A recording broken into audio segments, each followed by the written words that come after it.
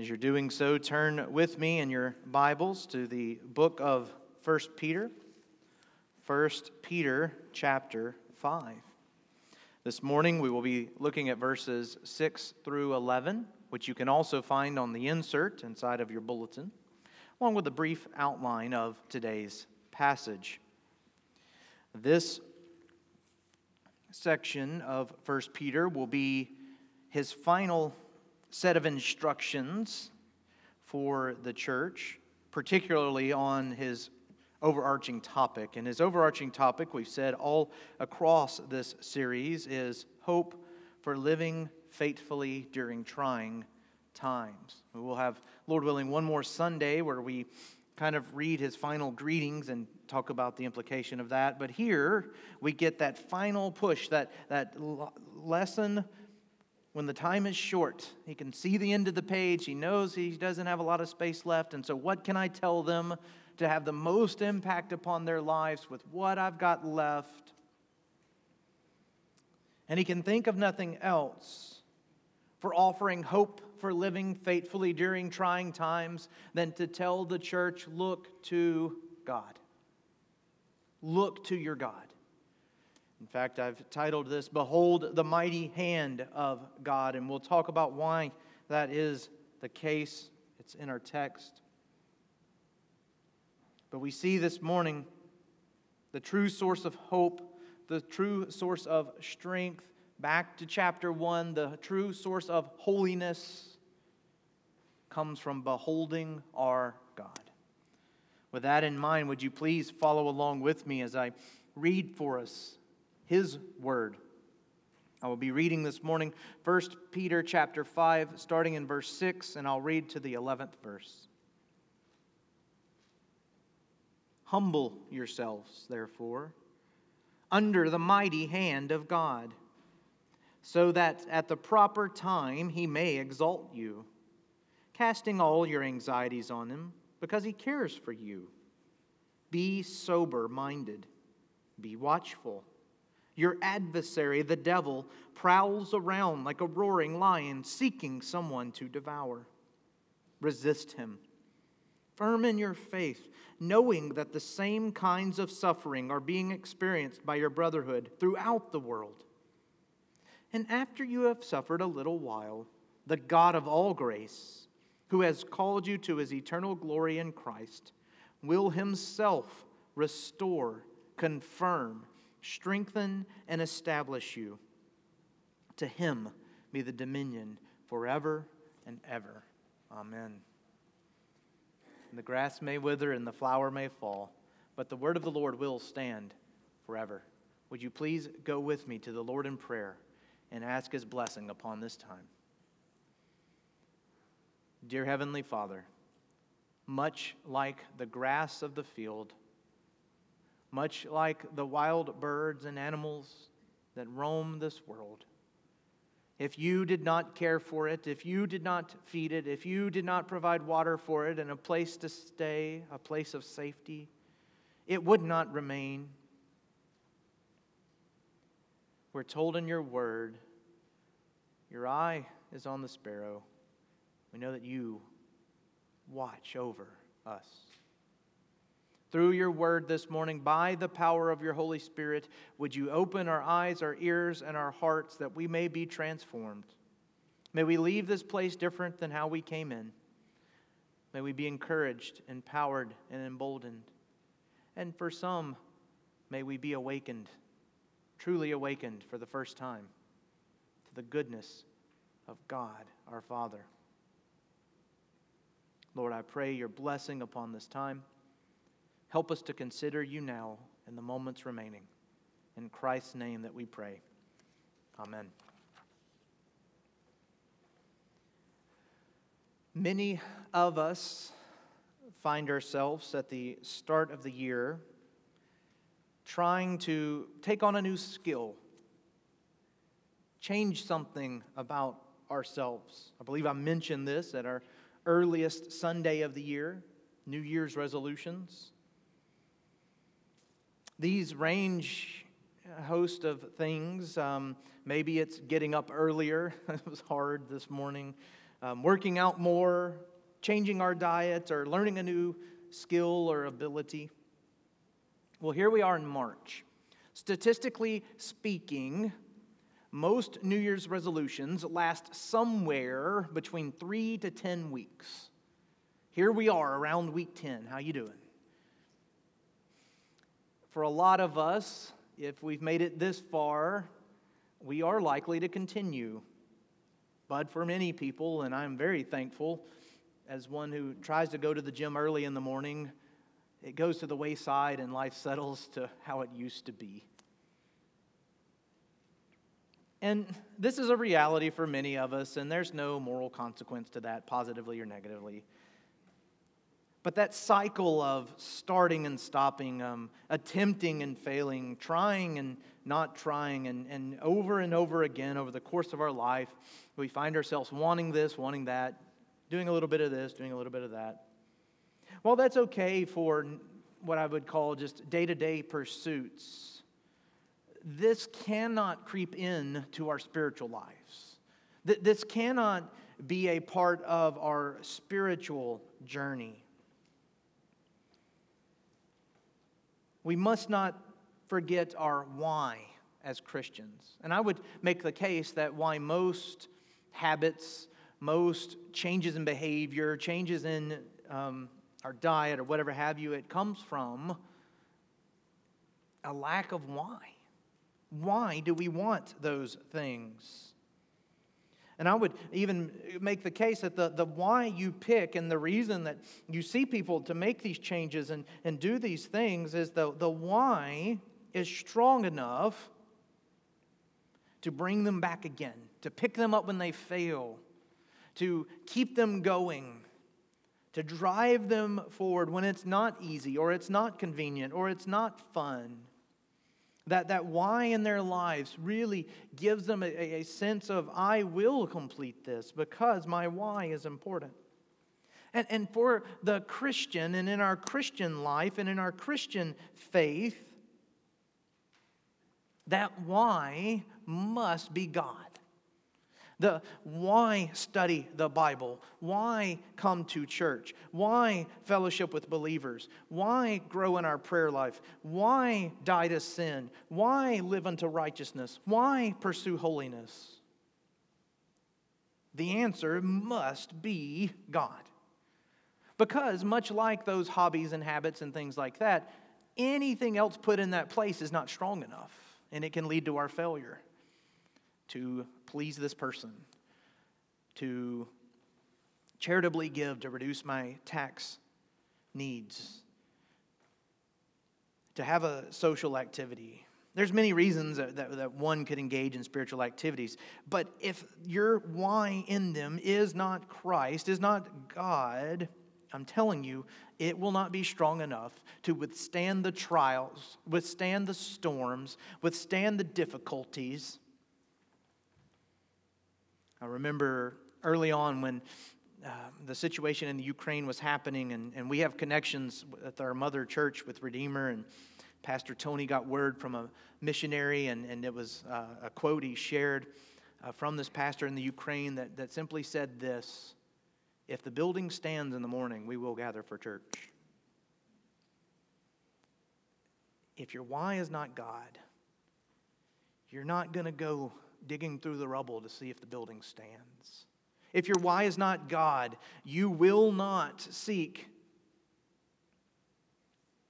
to worship Him despite air raids and police and challenging times. And so I encourage you, dear Christian, or even better stated, Peter encourages the church this day in his final lesson on hope during trying times. Consider God.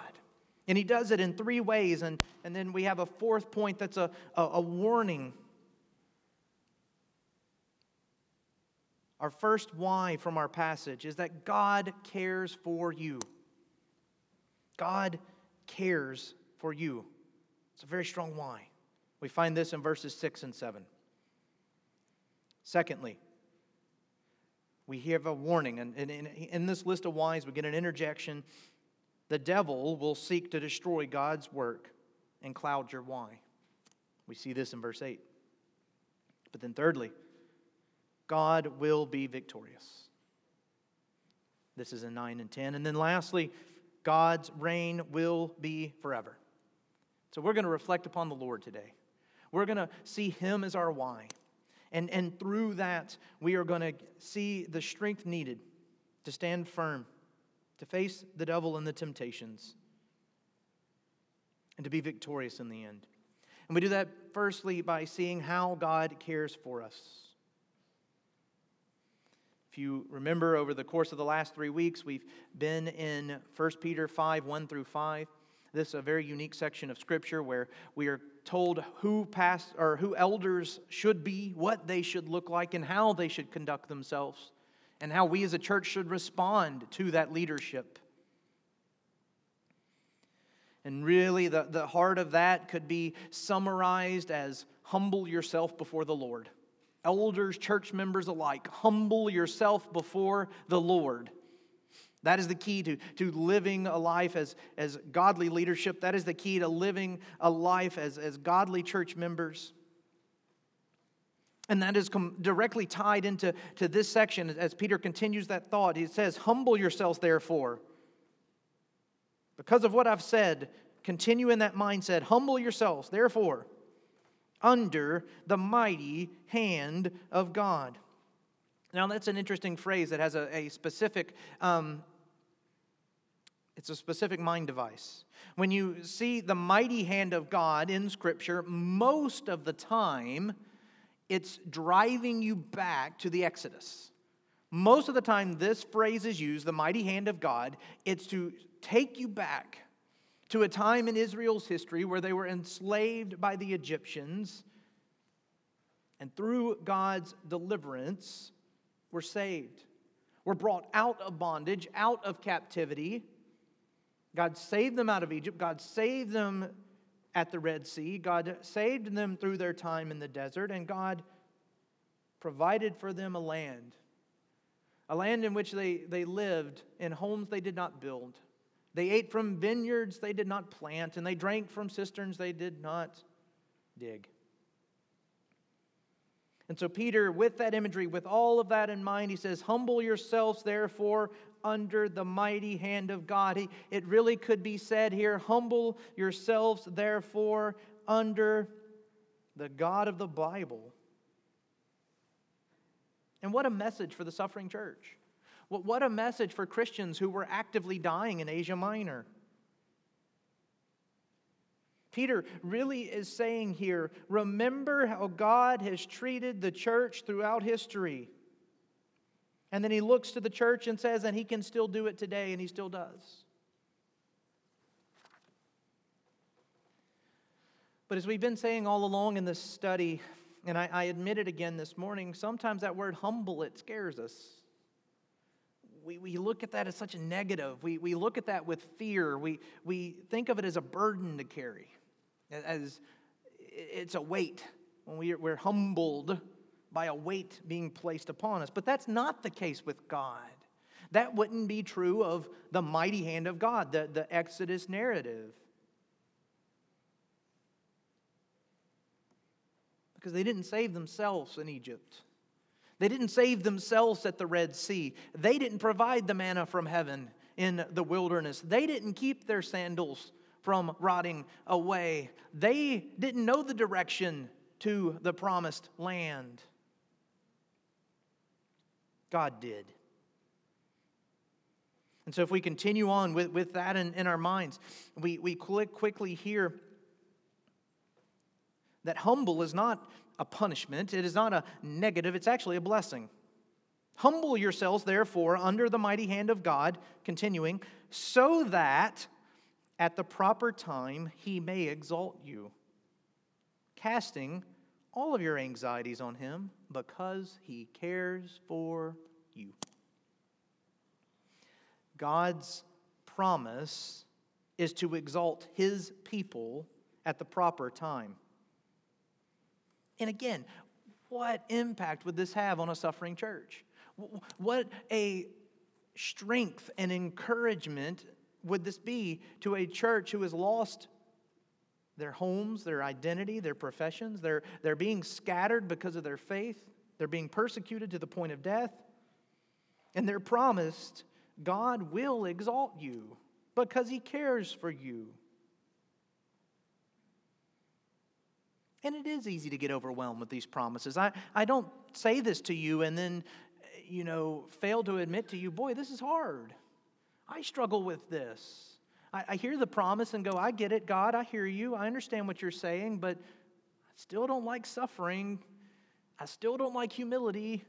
It's still tough. And then God's like, and that's why I keep bringing it.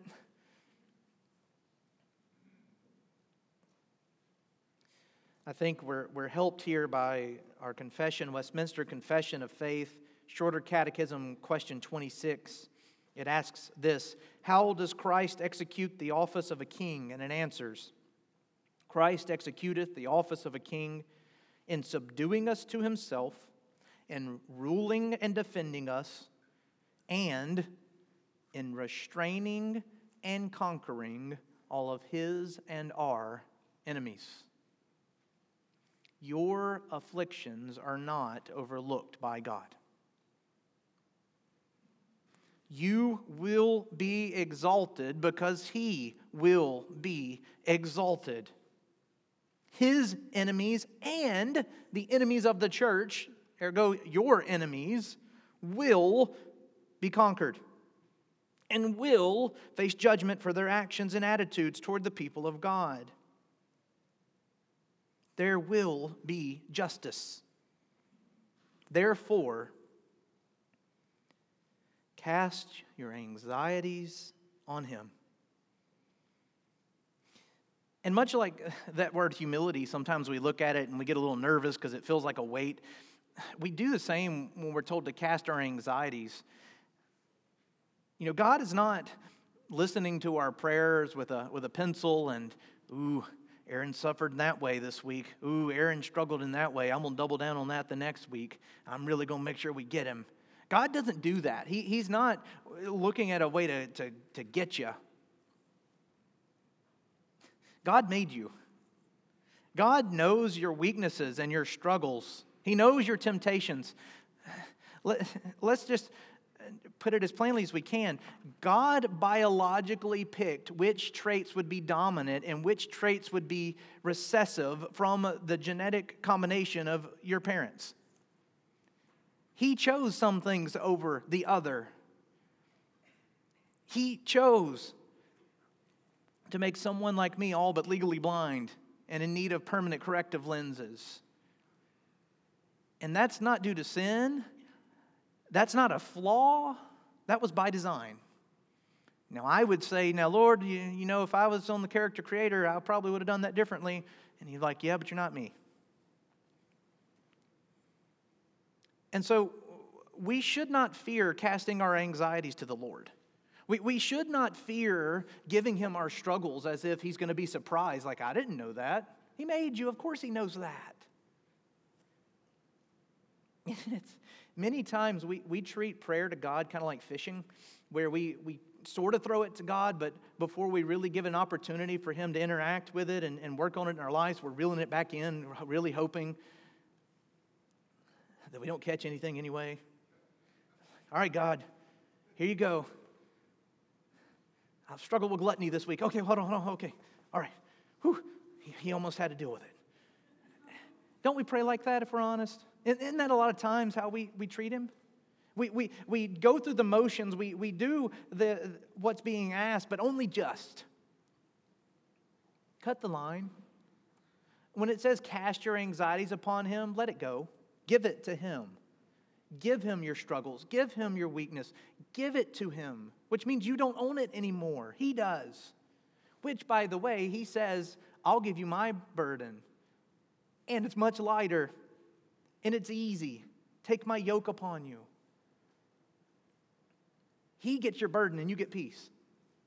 It's a pretty fair trade. God cares about you. He cares so much that He entered into that unfair trade. He made that deal.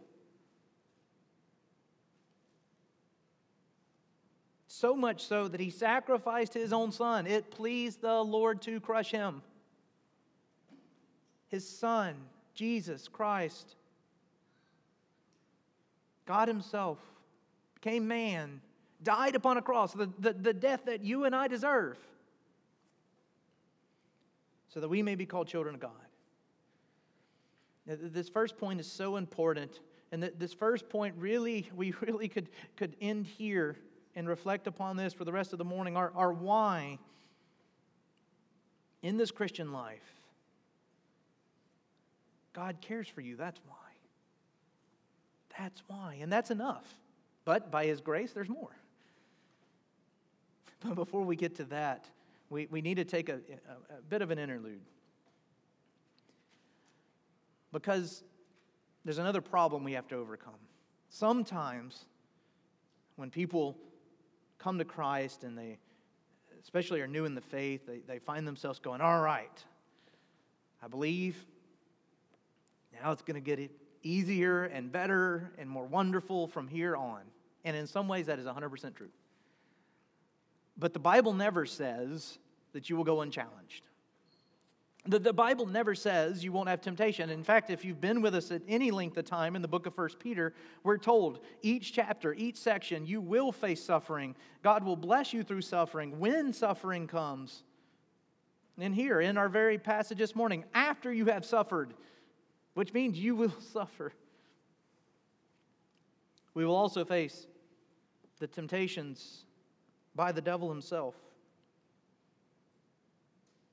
And Peter, to that mind, says, be sober-minded and watchful. He's used this language before in this letter. Do not let yourself be lulled into a false sense of security. Some of the most difficult times in the life of Israel was when they could provide what they needed. Note that, when they could provide what they needed. Every time it goes wrong in there, that's where it starts. You've got a generation who believed in God, and God saved them, and He rescued them. And then through that faith, the community prospered. Within a couple of generations, you've got great-grandchildren who grew up with everything they needed and provided, and they get to think they did it themselves, and they decide they don't need God, so they turn from God, and then by the next generation, they're back in captivity. Cyclical nature of the Old Testament, again and again and again and again. We must be sober-minded and watchful. Now, we want to be careful here. This is talking about being wary of the devil. But I don't think that means we need to look for the devil around every corner. The devil is not omnipresent. He's a created being that cannot be in all places at once. We know this from the book of Job. He was summoned to heaven. He comes to heaven. He gives an account before God, and he says, I've been walking to and fro. He was on earth, and then he went to heaven. As we would say in seminary, the devil has a zip code. He exists. And so we don't need to look around every corner looking for the devil. That's not what this means. Nor do I think we need to fall into that trap of every time something bad happens to us, the devil made me do it. I spill my coffee because I'm clumsy, not because the devil tipped the cup. And you've got to be careful with that, because it is easy. It is easy to find this spiritual fault with things when sometimes life just happens. Now, sometimes life happens because you're a sinner and you're receiving the consequence of your sin. And that's more what Peter is saying here. We must be watchful of our hearts. We must be watchful of our own lives. We must be watchful of what we put in, what we consume. Keep your eyes, your ears, and your hearts on high alert. Why? Because for all of us, no one in this room is excluded, there are some sins close to your own heart that, if gone unchecked, will cause havoc in your life. We saw in that first point the need to focus our minds and our hearts upon God because He cares for us. It's when we lose that focus that we fall afoul here. It really is why I believe that Peter's got this great list of whys, and he interjects in that second point this point. It seems disjointed to me, but I believe Peter is brilliant in what he's doing because he's speaking through the power of God. He's saying, God cares for you, that is your why. When you fail to realize that, you fail to appreciate that, you fail to live like that, then you better be careful, because the devil is right around the corner. Using the metaphor of a lion here to make his point, Peter says, your adversary, the devil, prowls around like a roaring lion, seeking someone to devour. He is our adversary. He's opposed to us because he's opposed to Christ. He hates God, the people of God, and the things of God. And while this is a warning, this in and of itself must serve the other 3 points of our passage. Because of the devil and because of his schemes, we must be all the more driven to focus on God. We look to the one who gives us strength. We look to the one who has already defeated the lion. But we take it seriously. We are not at war with a legion of turtles. I don't know why that was so funny to me this week. We're fighting against a lion. God, he had all the animals he could have used as a metaphor, and he says, we wage war against a lion. A hungry lion. And think about the context in which Peter's writing. It's probably why he used it in the first place. What's going on right now in church history? Well, the Romans have found a new form of entertainment that has kind of swept the region. The gladiatorial fights in the Colosseum, one of the coolest architectural designed buildings or structures in the known world, even to this day. And they had this game they liked to play. It's called Feed the Christian to the Lion. And they had these trapdoors in the Colosseum, and they would put Christians on these pillars, and they would raise them from the lower floor up to the upper floor and let them free, and you'd have this moment of, look, I'm free, and then you'd realize you're in a Colosseum with lions. The stories go that this was so regular and so frequent that the lions grew too fat and full to eat. They grew bored. They were fed so many Christians that they got tired of killing. So think about the church that Peter's writing to. Think about that imagery currently going on in Rome. And then he says, now the devil is a lion. Think that would have piqued their ears a little bit? Do you think that would have awoken them up? We don't have a lot of risk of running into lions in our culture today, but they sure did. The risk of being eaten by a lion was great. And so we must be careful, for our adversary is real. He has teeth. He has claws.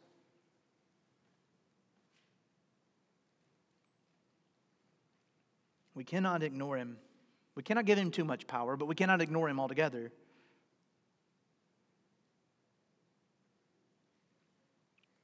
But listen to me in this.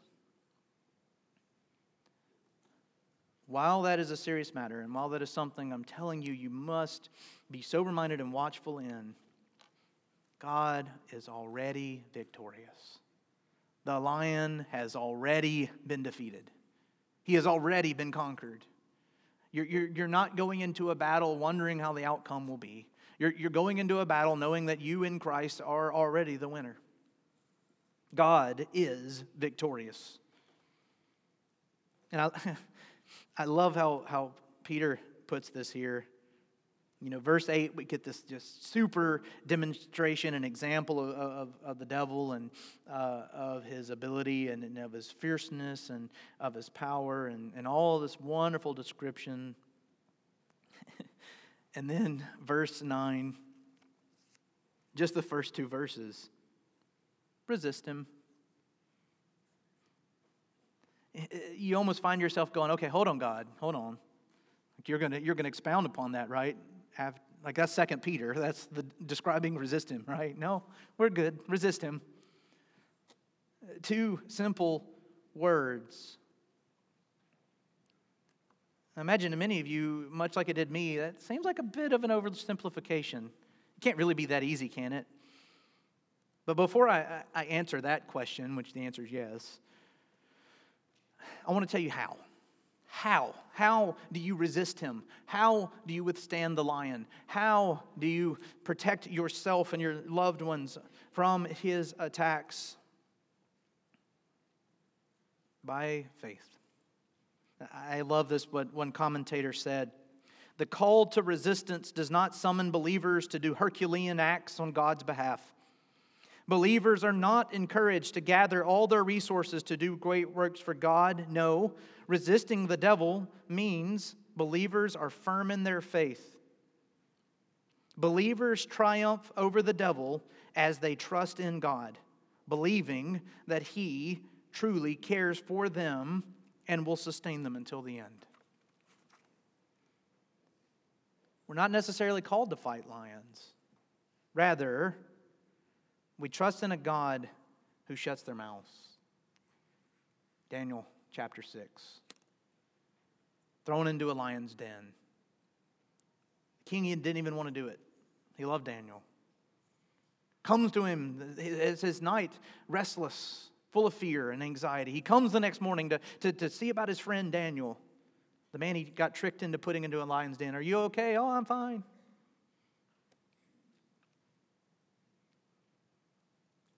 We serve a God who shuts the mouths of lions. And so as powerful as verse 8 is, doesn't that deflate it a little bit? Doesn't that soften the weight of that verse, the fierceness? We serve a God who can just, no. And so, yes, it is very appropriate that God simply says, resist him. But I'm here to tell you, you can't do it on your own. You can't do it without faith. You can't do it without trust in God. That would much be like taking a toy sword into a battle. It may look great, and you may know the right moves, you may know what to do, but at the end of the day, you will be defeated because your weapon is insufficient. We cannot go into spiritual battle without the Word of God, without prayer, without the armor of God, His Word, the good news of the gospel, the sword of the Spirit, the shield of faith, the breastplate of righteousness. And he does go on to expound upon why it's so simple as to resist him. We do so in faith, and it is simply that. But Peter wants to encourage the church because he knows that's hard. He knows that's a tough thing to ask them. And so he says, dear Christian, resist the devil, firm in your faith, knowing the same kinds of sufferings are being experienced by your brotherhood throughout the world. You are not alone in this. You're not being cast into a gladiatorial ring by yourself. You're being cast into a gladiatorial ring with fellow Christians, with fellow believers. And not like the gladiators of old. You have a full set of armor. You have a full set of armor and a sword. And the crowd is cheering for you, not the lion. A great cloud of witnesses. And so what we're called to as brothers and sisters in Christ, what the church has to do is when we have a brother or sister, or when you find yourself in a season where you feel like you're being attacked, one, you let us know. Oh, is that a hard point to make? And it's a touch of an aside, but you have to let us know. You cannot go into that fight alone. You can't do it. Now, through the Lord's strength, you can be victorious.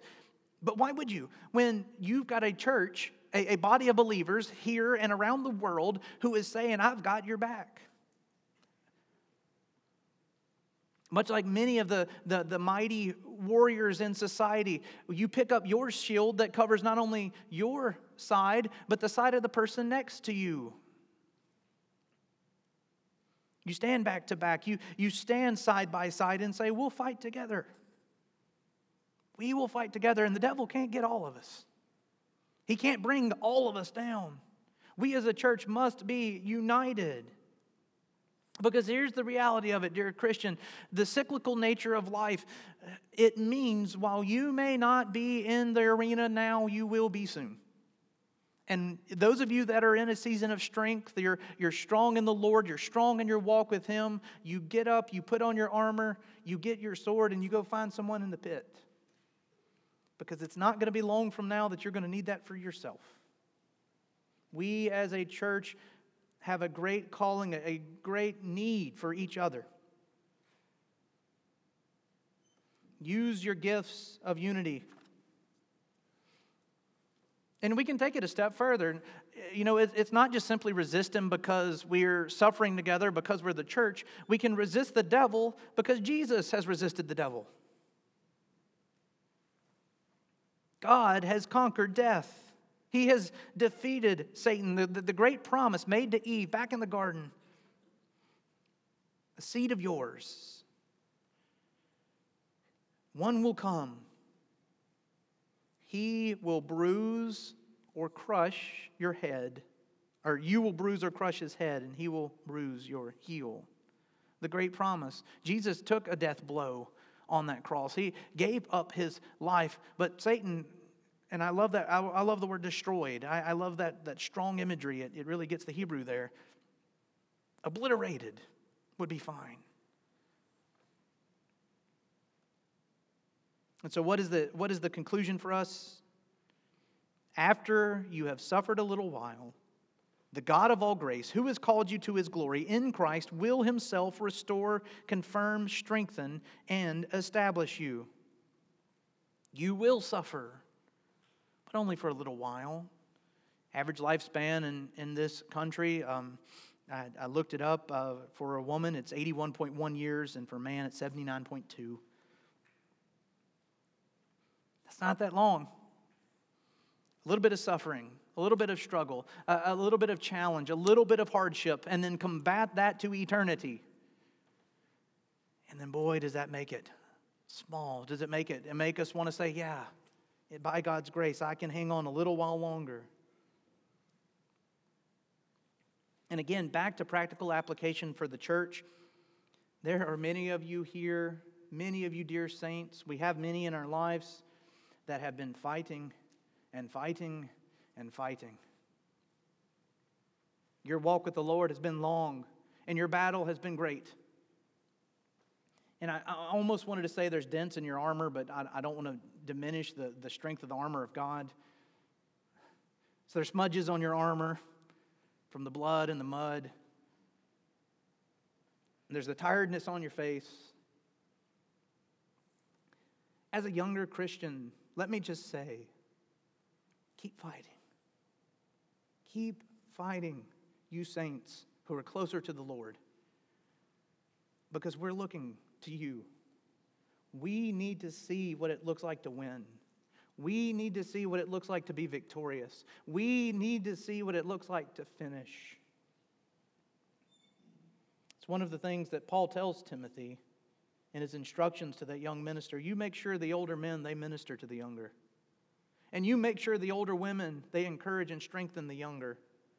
We need each other as the church.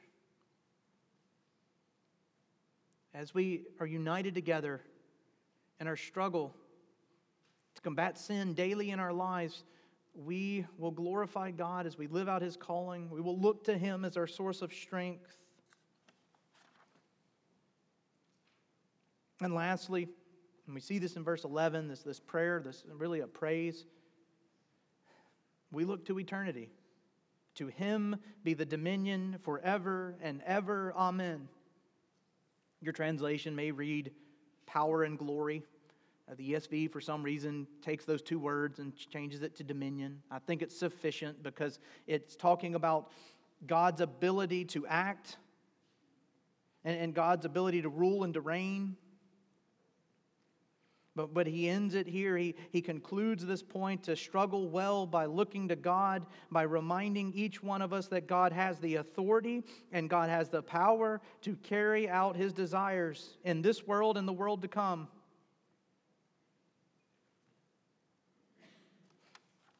Dear brothers and sisters, I in no way, and I pray this has not been the case across this series, I don't want to minimize your struggles or what you're facing today. Many of you are carrying heavy burdens. My hope is that you've seen the need to take them to the Lord. And as you weigh them against his eternal love and his eternal rule and his eternal reign, as you cast them upon him, would he be your source of strength and hope through trying times? We recognize this day that God has conquered our greatest enemy, Satan, and we who are in Him will cross the finish line. Until then, we're called, each one, to behold the mighty hand of God, to keep our eyes upon Him, and to remain watchful for the fight that is before us, knowing that it has already been won. That's the challenge for the church today. It's the challenge for the church in the time of Peter's writing. But know that that is going to end soon, as our Lord is quickly coming. Would you please pray with me? Dear Heavenly Father, I pray for your people this day. I pray that we would be united as we look to you. I pray that Christ the Redeemer Church, that we would be a community of Christians who love to study your word, proclaim its truths, and share it to the far corners of the known world. Would you continue to strengthen us, to grow us, to knit us together as part of the body of Christ? Lord, our adversary is great, but our Savior is greater. And to the one who can shut the mouths of lions, we pray for your help in these times, your watchful care for our brothers and sisters around this world. We pray all of these things in Christ's name. Amen.